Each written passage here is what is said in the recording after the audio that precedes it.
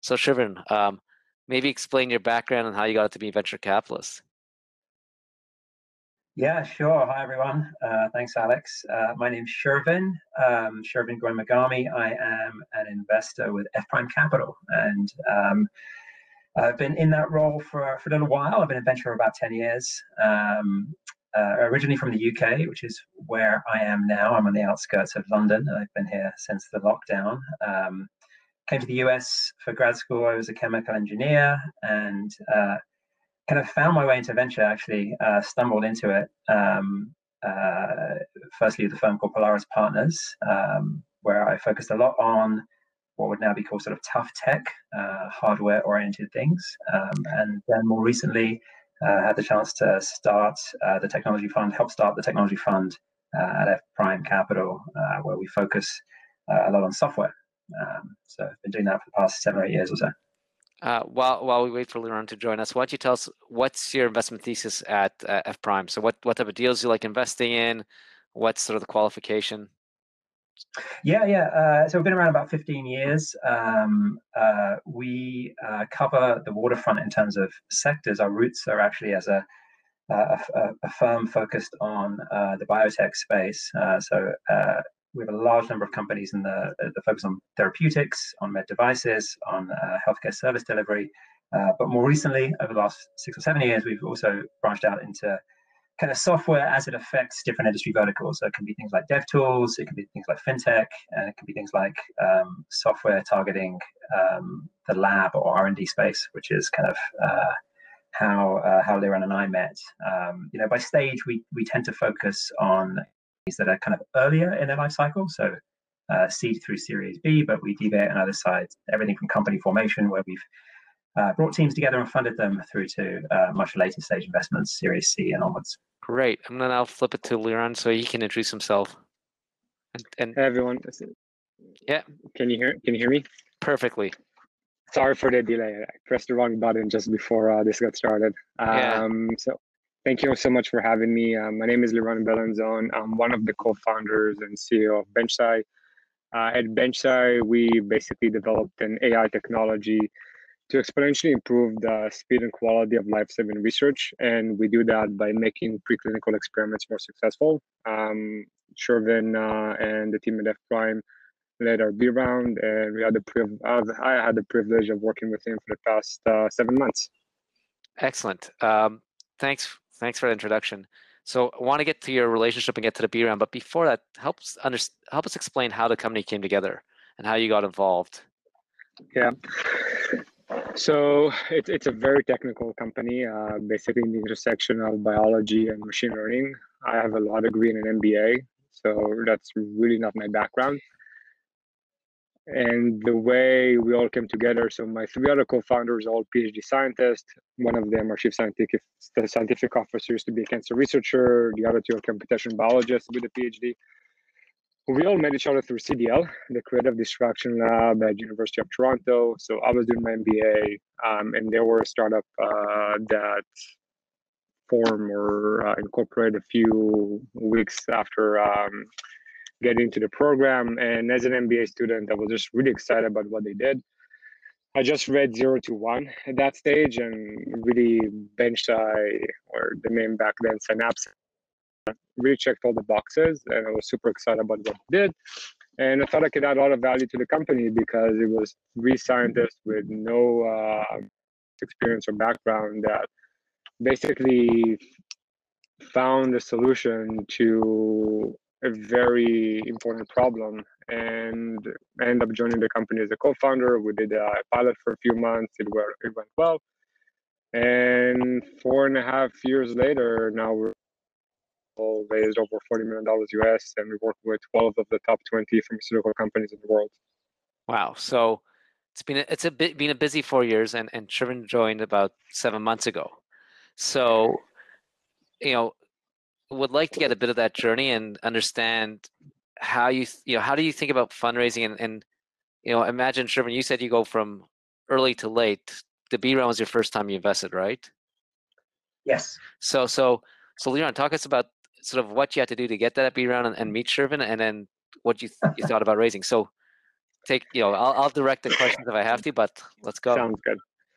So to answer that question, I think it's important to also talk about our experience raising our seed round. So when we raised our seed round, I think we did everything wrong. We met with every VC that took a meeting. We met with every person in that partnership. We tried to build a relationship really early on and tell the story before it was ready to be told. And we probably went to try and raise a round from VCs when we actually should have raised money from angels. So personally, it was just a really painful experience that started in January or February and finished in November of actually closing a round. In between, there was an angel round, but when we got started, it was let's go raise from VCs. So when we did our A round, a year and a half after, or 15 months after, made a conscious decision that that's not going to happen again. And spoke with both of our seed round investors, Golden Ventures and Real Ventures, around what is the right approach to go about it. And then I learned that it doesn't have to take 9 months, and you shouldn't be going out and meeting with every VC and everyone in that partnership as well. And there's a much more strategic approach to it. And if you do everything right, and that's what I've experienced in the past in the A round and the B round, it really shouldn't take more than 3 weeks to get a term sheet. Now, it doesn't mean you don't have to put in the work 2-3 months after to make sure your story is crisp and the data is ready and your customers are ready to talk to the VCs. But there's a way to really do it in 3 weeks plus a month to close, then turn into a 3, 6, 9, 12-month process that other companies experience. And a big part of it is actually not building prior relationships with the VCs, is doing the work yourself for 2 months, getting the data room ready, the story ready, and getting that list of 30, 40 VCs you want to talk to with an assumption that every 10 meetings turn into 1 term sheet. And you want to finish around with 3, 4 term sheets so it can be competitive and you can create a market. And let's decide to try the A round, which was very different than the seed experience. Surprisingly, it worked. And from those list of 40 VCs, we got around 30 meetings, and in an insane 3 weeks where I basically moved to the Valley, had around 50 meetings, like first meeting, second meetings, third meetings. We got 3 or 4 term sheets, got double the valuation that we thought we were going to get, and closed around really fast. And that was a tier 1 investors. So Google's the iFund ended up investing in the company, and Inovia. That was really the experience in the A.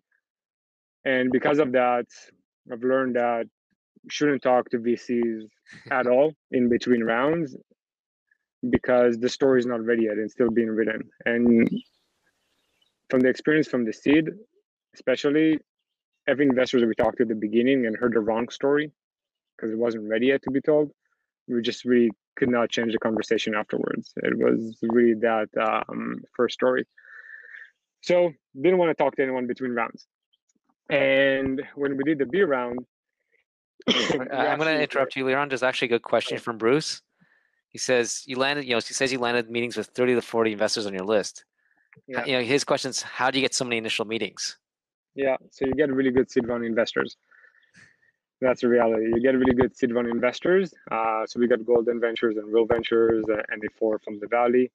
And when you do the work really well in early stages and you have good investors, all you need to do is just really make a list, and they'll make the intros to you to partners. And when you get into the partner meeting, now the associate meeting, you actually save a few weeks as well. I actually give a talk about this around, there's actually a really simple process that people follow from C to B. Which is you meet a partner, within 48 hours you hear back. If you don't, they don't want you to invest in you. After 48 hours, you get a second meeting with a partner, and then you hear back in 24 hours for a partnership meeting, and that happens the Monday following that or the week after. The same day, you're going to hear back. It's a yes or a no. Then you're going to do a week due diligence, and then you're going to get a term sheet, and that really should be the process. And it was like that with every VC that I met. Then I had 2 Mondays where I had 7 partner meetings each. When we did our A. I don't recommend that, but that was really the process that I've learned work between seed and B. I don't know beyond that because we haven't done that yet. And I know that in C rounds, the relationships become much more important because it's a bigger check. But at the seed A and B, that works. So I assume you use a similar process for the B round. So surprisingly, the B round, I think a big factor of success is just being lucky. We were actually supposed to raise our B round during COVID. And we're supposed to do it in Q1, in January, February. That's when we're actually supposed to do the round. And instead, the board decided that, hey, why don't we have some friendly conversations in October? And maybe someone will do a preemptive to basically invest before you go out and raise. So it's a bit like a dance. You go and say, well, I'm going to raise in a few months, but here's all the materials. I'm just talking to a few right now before I go out to the entire market. So I decided to try that. Person did not like that process because I like to be all in or not do something at all. And what happened specifically with F Prime is that I actually did not even want to take the meeting because F Prime invested in a company that we thought could be a potential competitor. So one of our investors, so Google, made an intro to F Prime, and there was an email sent to me, hey, would you like an intro? And before I even answered that email saying no, the intro was already made. And I was like, okay, I guess I'll take a meeting with Shervin. And we met. I didn't even have a deck back then, I think. I just told you the story. And I said, this is really interesting. I told them, listen, the deck will be ready in around 3 weeks. That's where we're going to have some meetings. And Shervin said, well, tell me when the deck is ready. I want to come and see you guys in Toronto. Shervin was in Boston at the time. And Shervin came. We spent a day together, went for lunch, and then he said, I want to give you guys a term sheet, but first you need to have a partner meeting. When can you come? I said, well, actually, next week I'm in San Francisco. I'm doing some friendly meetings before we do our round in January.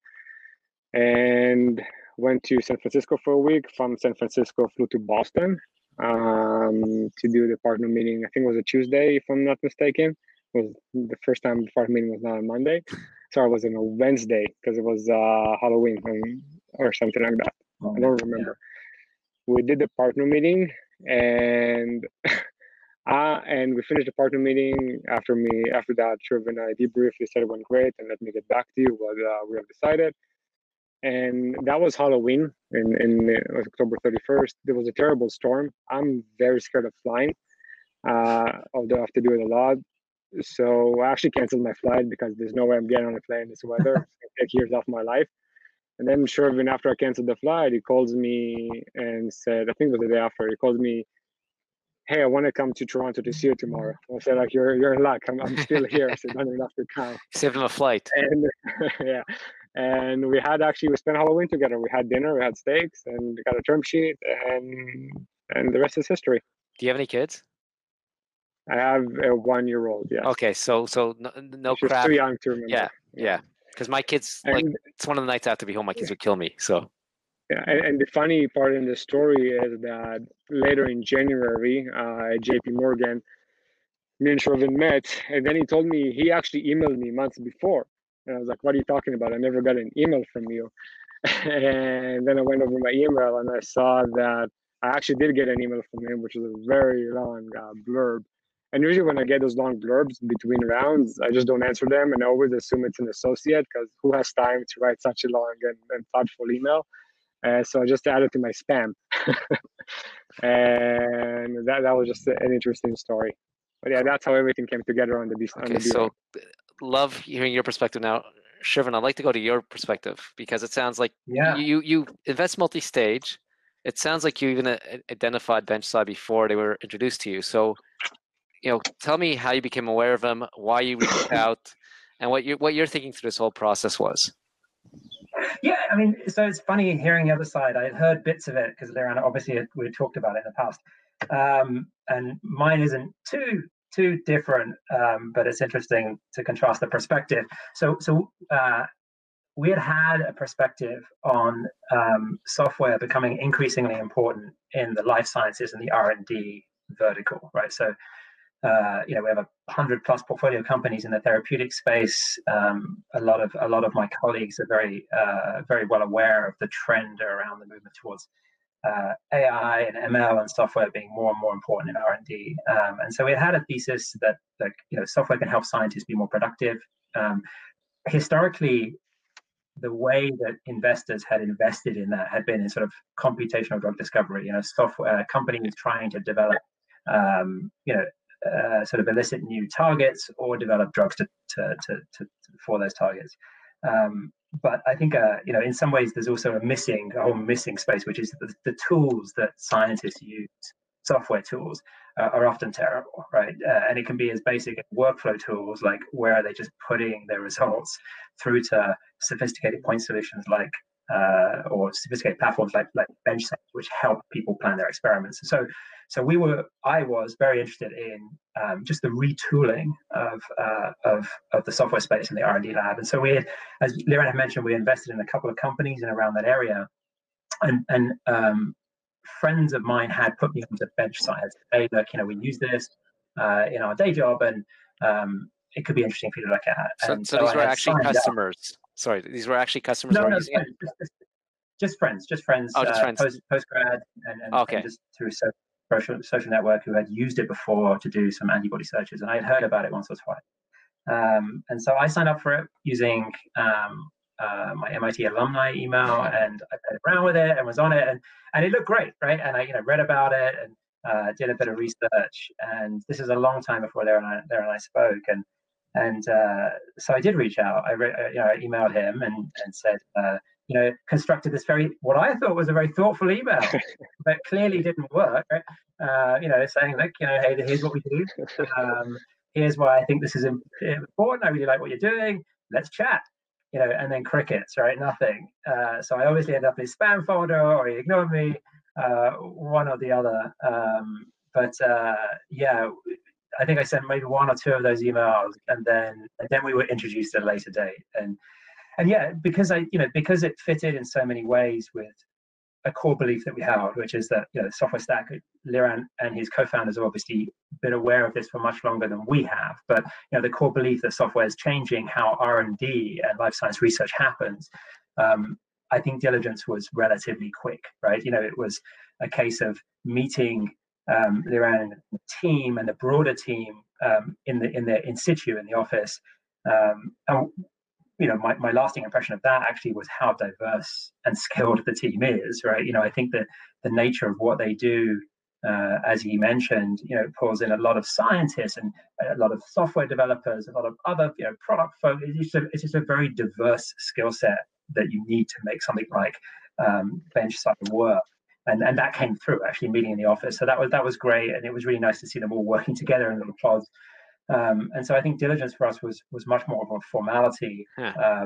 Once because we had a perspective on the market, once we had met the team in situ and it was working, and we could see also from the customer testimonials that and the traction they were having with some very, very sophisticated pharma clients that there was real substance here. And so I think for us, the diligence was in many ways very, very plain sailing.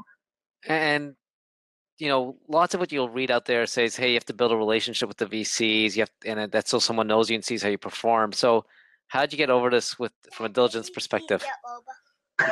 Sorry, Daniel. No, Daniel, not now. Look, wave and go back. Doing this for 9 weeks since the first time he's come in. That's great. Exactly. Why? Daniel. Not now, Daniel. So, if you want to invest in the company, it should be Roblox. He's pitching for Robux. He wants me to buy him currency on the game. Sorry about that. So where I was going back to, 1 minute, Daniel. If you ask me now, you won't get for sure. If you ask me later, maybe. Just give it to him. Just buy him whatever he wants. He'll come back and ask for more in 10 minutes. Give him your credit card. You talk about being direct. He's direct. Yeah. So you're talking about relationship. You hear about this need for relationships. You need time, especially imagine with a later stage, a B round. It's a lot of you want to know what you're investing. You always want to know. But so, how are you able to get over not knowing, BenchScience and the team well, and how are you able? It sounds like you had an affinity in research in the market, but how did you get in a compressed time comfortable to getting into this deal? Yeah, so I do think Liran's right. Actually, you don't have to endlessly meet with investors in between rounds, right? I mean, I think being targeted around who you reach out to, i.e., they know the industry that you're in, and they probably will have some appreciation for what you're doing. They're either big on AI or they're big on life sciences and software. Like there's some attribute which allows that relationship to gel very quickly. Therefore, you don't need to endlessly meet with just generalist investors beforehand. So I do think there's something about that which is absolutely right. And then the other part is very human, right? It's I think most good investors do this, right? You spend a lot of time with the team. You go to the office, you spend the entire day there, if not more. Obviously speak to them a lot by phone, but I think the lunches and the breakfast and the in-person meetings and the all-day meetings and the meetings of all the team and getting to know them, you can compress that and get to know someone to some extent, and then the rest is obviously forged in fire over the many years that you're working together. But I do think that sort of in-person compressed, let's go through everything together and learn about each other and get to know one another is very, very important. And it actually causes a question some interesting dynamics in the current crisis, which I think we'll get onto. Yeah. But for me, that in-person visit was pretty important. And then I'm going to flip it to Liran. It sounds like for the A round, you did your diligence, you built a list of 30 target VCs, and here you did like you said, a dance to see if you can get a preemptive. How did you feel comfortable? Like, how do you know that you're getting the right partner? How do you do due diligence on F Prime? Yeah, so I obviously heard about F Prime before, and really value them as an investor. Actually, they were on the list for the A and for the B at the beginning, but then just from misunderstanding, because they invested in another company in our space, we didn't know, will they be a competitor? Should we expose all this material and so on? F Prime is a tier 1 investor globally and specifically in Boston. It's actually the perfect fund for us because we're kind of in a gray zone where we're not your typical software company and we're not a biotech. We build a platform and software for scientists to better develop drugs and medicine. And there aren't a lot of companies in our space because VCs just don't invest in the space because one, there's a lot of waste and opportunity. There isn't a lot of budget spent on software and preclinical, and it hasn't been a success story yet. So F Prime is probably one of the only companies that invest in this specific space. And they're also a fund that's focused half on biotech and half on technology. So it was really a perfect match for us. So that's why F Prime was a great fit. We always have a list of VCs that we think are a good fit, and that's what we do between rounds. We just maintain that list. And in terms of that initial dance, it is just really a balance of, okay, I'm going to talk to 5 or 6 or 7 or 8. 4 of them actually don't really want to raise money from. I just want to test the story and see if it makes sense and get feedback and what can be done better. And 4 you actually do. So that's how we structured that initial list. And we did that in a way with DA, where the first couple of meetings were investors that we didn't really want to raise money from, but we really had to test, does the story make sense or not? And you just iterate very, very, very fast. Cool. And then, so I ended up in his spam box, and I was one of the first ones he spoke to. So I don't know. Coming away from this call, I'm getting more and more nervous that I was an afterthought. So Shervin, obviously you either gave way too much or a good salesperson. But like talking about terms, like beyond, I think there's a big fascination with valuation, but how did you approach with a B round? I think terms, the other terms become more important. And also, again, going back, what I'm trying to understand is also the working relationship, because even if, this late stage, I imagine you have a view that the investment's 5-6 years, you're going to be working together. So how do you get comfortable? Like, what expectations beyond price were set during this week-long or 2-week discussions that you could work together? You got a similar view, and what were the commitments to each other on, beyond having good financial returns? I'm happy either one. Where do you want to answer that? I mean, I can have it. I mean, I think we spent a lot of time actually talking about product roadmap, if I remember. And which I think was really, quite frankly, the more interesting part of any diligence for me. Even though this was earlier than they wanted to raise, the traction at Benchside then as now is great, right? So I'm behind it. Okay. Daniel, sorry. No worries. You can get them when I'm off. I'll get them for you. I don't want to hear why. Okay. Okay. I'll get it for you in 10 minutes, 20 minutes. Another sales pitch. Sorry about that. No worries. Yeah, I mean, so look, we obviously spent some time looking at what they are predicting for sales, and but things are going great on that front, and we're going great as well. We spent a lot of time talking about products and what they wanted to build out, and Liran is far more conversant in that. But I remember a lot of discussions around where the product's going to go and what other reagents they're going to add to the platform, or what else they will do. We spent, I think, in the course of that, I developed a lot of confidence in our ability to work together, because it's not like he was just saying what he wanted to build, and I was nodding away vigorously. Like we were kind of, it was almost like a quasi board meeting before a board meeting. We both had strong perspectives on it. Whether I should have or not, I don't know. But yeah, we spent a lot of time on the product roadmap. And then, Liran, from your perspective, what were you trying to make sure, like, how were you judging if you can work with Shervin, and what were your concerns on that front, or was it? Yeah. So, one, I don't think you can actually ever know. Like, I think even when you hire someone, how much you go through, how many rounds, how many people meet with that person. And in many cases, was it even the right fit? So how can you actually know? So there's always that risk. I think chemistry is really important. And someone told me this, an investor friend from Emergence gave me this rule of thumb that actually I've been following since. I asked him, how does he asked actually another mentor, how does that person make a decision who he wants to work with and when invest? And he said, well, it's pretty simple. I just look at my energy level after I meet them. If my energy level is really low, that person is just and I think it's also true for, by the way, employees and colleagues. The person just drains my energy, and my energy level is so low that's like I just can't. But sometimes the energy level is really high. And me and Shervin say what we think to each other, and we challenge each other a lot, and we'll have passionate discussions.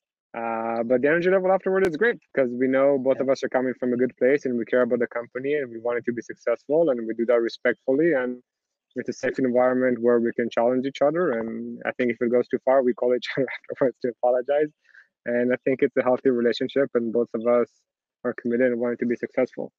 So, in addition to that, by the way, we also did calls before, right, to check, and as I'm sure Shervin did about us, to ask about Ephraim, to ask about Shervin. One of our investors is really good friends with the managing partner at Ephraim. And at this stage, honestly, what I care about the most is knowing we work with good people, because investors' job is not to run the company, it's not to execute, it's your job as a CEO and your management team.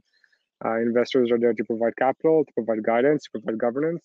And it's up to the founders, the executive teams, and so on to execute.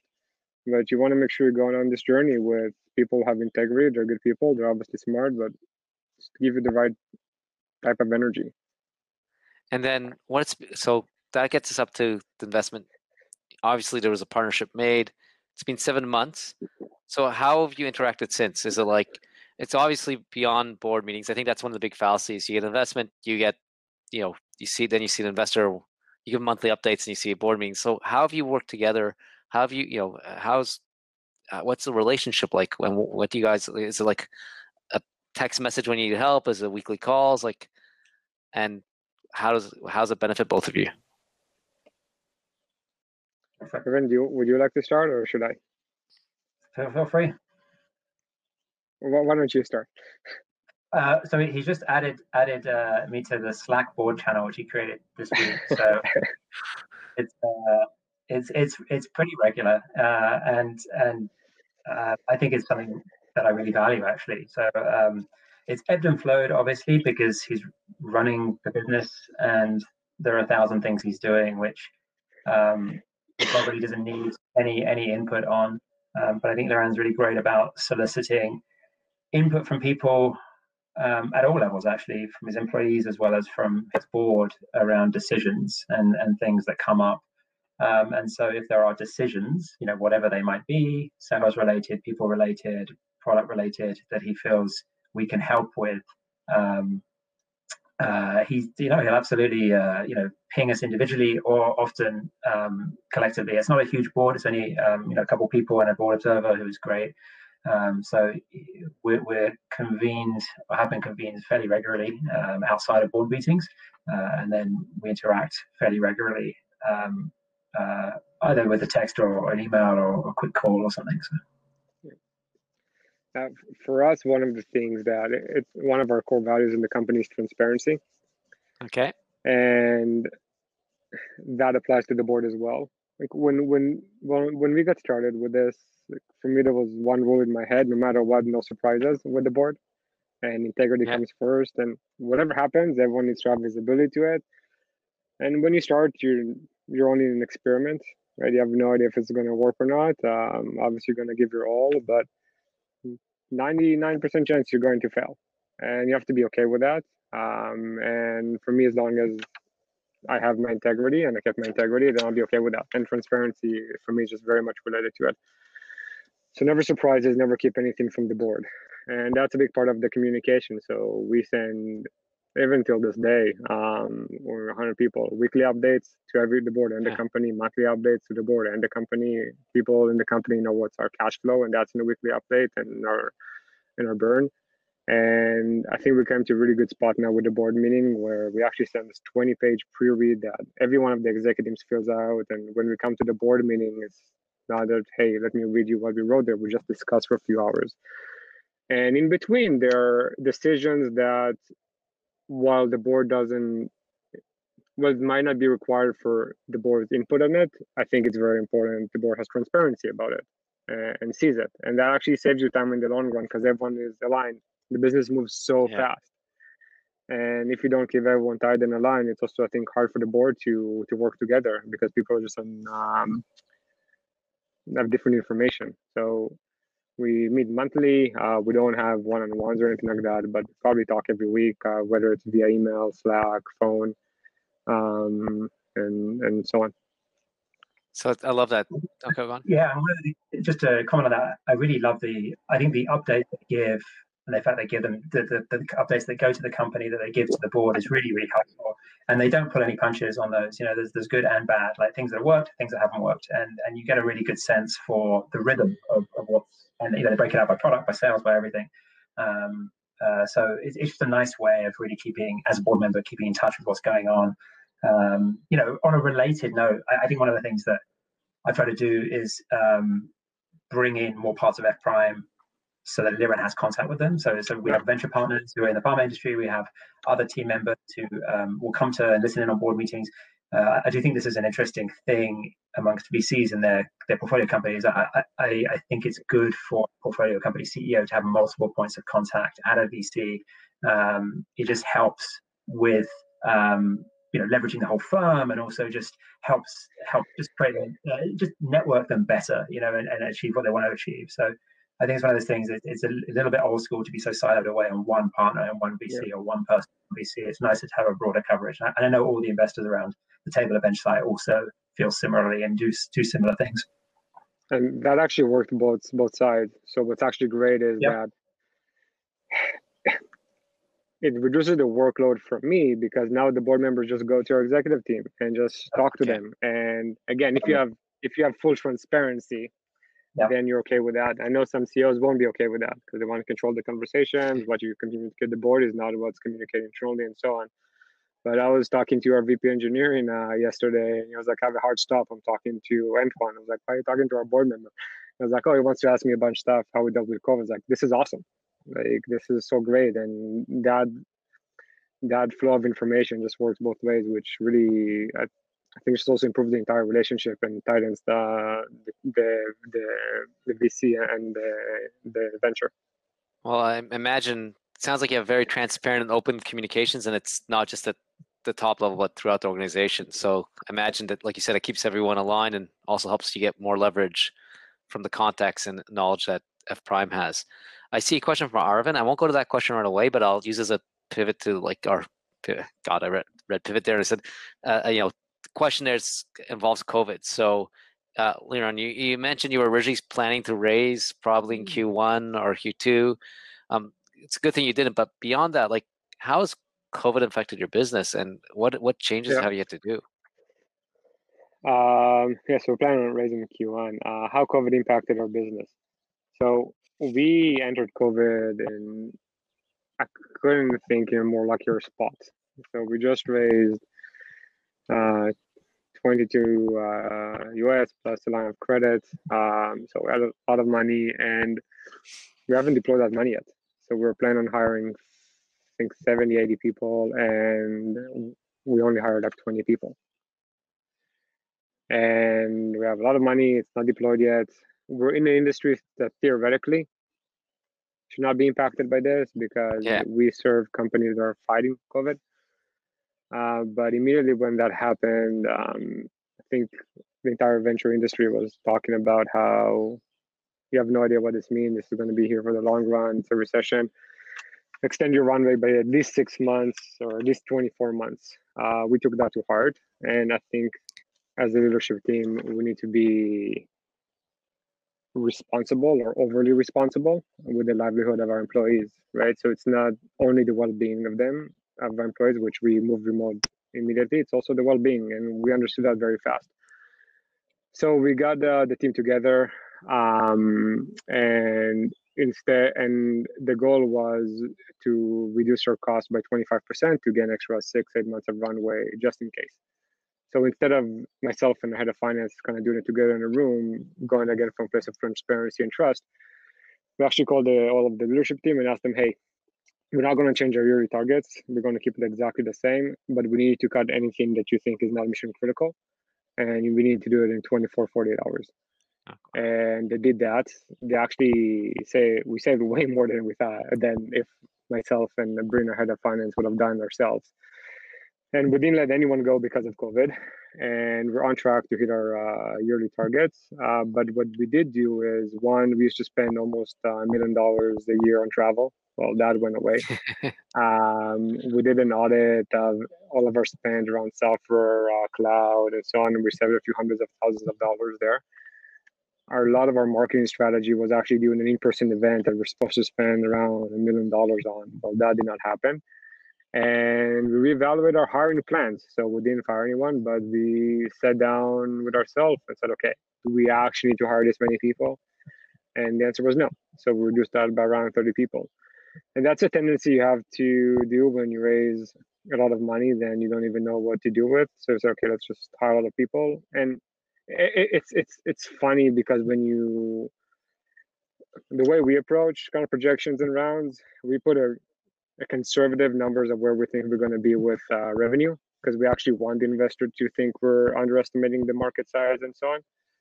And we overestimate with how much money we're going to spend because we're trying to hit a certain valuation and you need to raise a certain amount of money.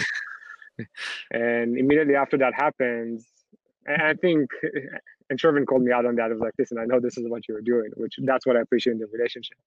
And he was like, okay, we don't actually need to spend all this money and hire all these people. So we cut that down by 25% before COVID. And then we said to ourselves again, and okay, we actually don't need 170 people. We could probably do the same thing with 100 people. But when you have so much money and you're kind of committed to in your story that you need this money, then you have a tendency of spending it. But that's how we adjusted to COVID. And in terms of the impact on our business, the first couple of weeks, radio silence. Everyone just think we're in shock, even our industry. And even if you thought you were important before, what's important right now is just business continuity and how to even function as a pharma or as a business when no one can come to the office. So it was really radio silence for a few weeks. And after that, pretty much went back to normal and beyond. We had our best quarter yet, actually, in history this quarter.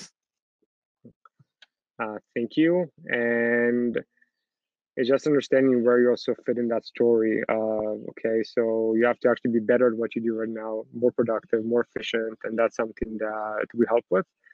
So that's, again, I think we're just in a really lucky spot compared to startups that are in the travel, restaurants, and other businesses. So, Shervin, I'll flip the question to you, but I'll take what Aravind said there.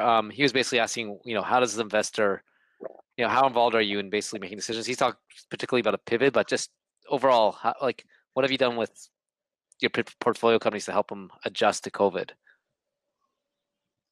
Yeah, I mean, so when COVID happened, I think there's a priority towards health and well everyone, right? So at F Prime, also employees of the portfolio companies. So at a base level, there was kind of, okay, let's share kind of information we're putting together on health and wellness for our employees with our portfolio companies. So there was a level of that. To the extent that that hadn't been done by each individual company, we would share how we're thinking about how we think this pandemic is going to play out. We have a lot of doctors on the team who are very helpful in briefing myself and others. And we've shared their perspectives and their views on how to keep employees safe and healthy during this time. So when asked for, we've certainly offered that up, and I think that should be the priority. Then as it comes to sort of business metrics and how to think about running your company, VCs, I think, are at an interesting point because they sit at the center of maybe a couple hundred portfolio companies, all of whom are going through the same thing, some of which Liran mentioned. And so I think, sharing where we have heard of kind of best practices or just sort of sensible practices, connecting individuals at different portfolio companies that head of sales. We had a sort of head of sales virtual roundtable where people could share their common concerns around how COVID is going to affect an ability of the sales team to ramp up. And even though it's different industries, there's certain base common elements. So trying to be that sort of nexus of information and threading different portfolio companies together is probably how a VC can be most useful. I think in addition, also trying to just provide a base level of health and wellness information that certainly I've found as an employee that I find very useful from many of my doctor colleagues. So. Well, I think those are both very important. I think you're unique in that you can provide health and wellness, which, given all the rumors flying around over the last, at the beginning of this, is probably very helpful to lots of founders to get some guidance on that. I'll take one last question before I let you guys go. This one's from Pierre, and this is for Liran. He basically said, look, communication seems to be, I guess communication and transparency is very important to your business. Was this a pre-planned strategy, or is this something that you discovered along the way and made part of the corporate culture? So was the business built from scratch? So I'll tell you kind of from my perspective how everything started. So I would like to say everything was intentionally, but obviously it's not. And culture is usually kind of formed, and then when you're probably 20 people and so on, you sit down and think about it and see what you want to change, as long as you did early on. In terms of transparency, yes, we were like this from day one. And it actually comes from, I'm sure a lot of people here heard about The Hard Things About Hard Things. It's a really great book. I highly recommend. And it talks about there around, you can't just talk constantly. It's not just fair to constantly say what's going well. It's not fair for a couple of reasons. It's not fair for yourself because basically you're kind of keeping everything that's not going well on you and not holding other people accountable or let them in. And two, it's also not fair for the employees in the company because they want the company to be successful. And how can they be successful, understand what to do and how to make an impact if they just live in this world where I think everything is awesome and everything is great. So that really stuck with me.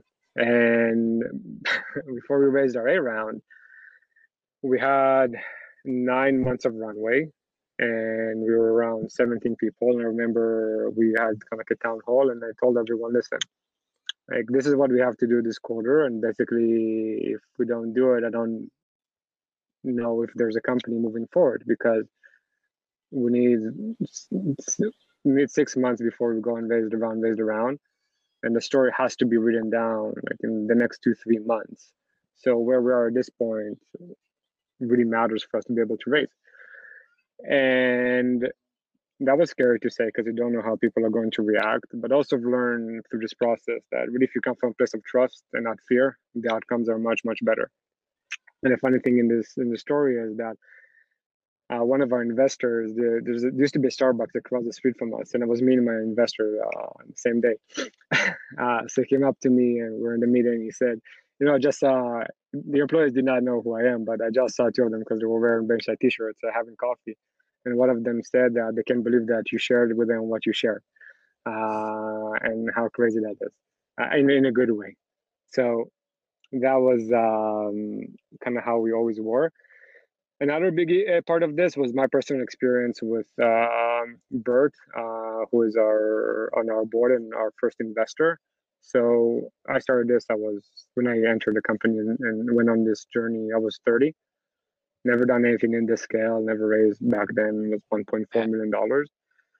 And I have this: when you kind of enter your 30s, you lose your arrogance of your 20s. And you kind of understand how much you don't know, and you're okay with that, and don't think you know everything. So Bird was a co-founder and CTO at Delrina. There were 700 people, and they sold in their 90s. It was a huge Canadian exit back then. And never had a board member or investor. Usually what you hear, and when you talk to other people, is like, oh, they suck, don't let them in, don't tell them stuff, they're going to fire you, and so on. And I remember I was talking about this with my wife, and I kind of had an option. I was like, I'm 30, I have Bert, who's like 30 years of experience. I can let them all in and just share with him everything that's going on and really rely on him as a mentor because he's been here, he's done that, and has experience. And as I was kind of talking to her and saying, should I do it or not? I was like, I'm an idiot if I don't do that, because it's an amazing opportunity for me to grow as a professional, as a person, and be a better leader and a better CEO. And that had full transparency, and we talked like for an hour on the phone, like 3 times a week. And Bert is a caller, and I'm a caller, so it went great. And Cool. And that experience and kind of everything, that's I think what transpired the entire transparency. And I think that's so important. Every time we made a decision that comes from a place of trust of people and not from a place of fear, the outcome has been phenomenal. And the reality is also, if you have a smart team, which I'm sure a lot of people do, like they're already talking about all this stuff and they're thinking about it. So we might as well just talk about it and get things straight. Cool. Appreciate that answer. Shervin and Liran, thank you so much for your time. Thank you. Thanks, sir. Thank you.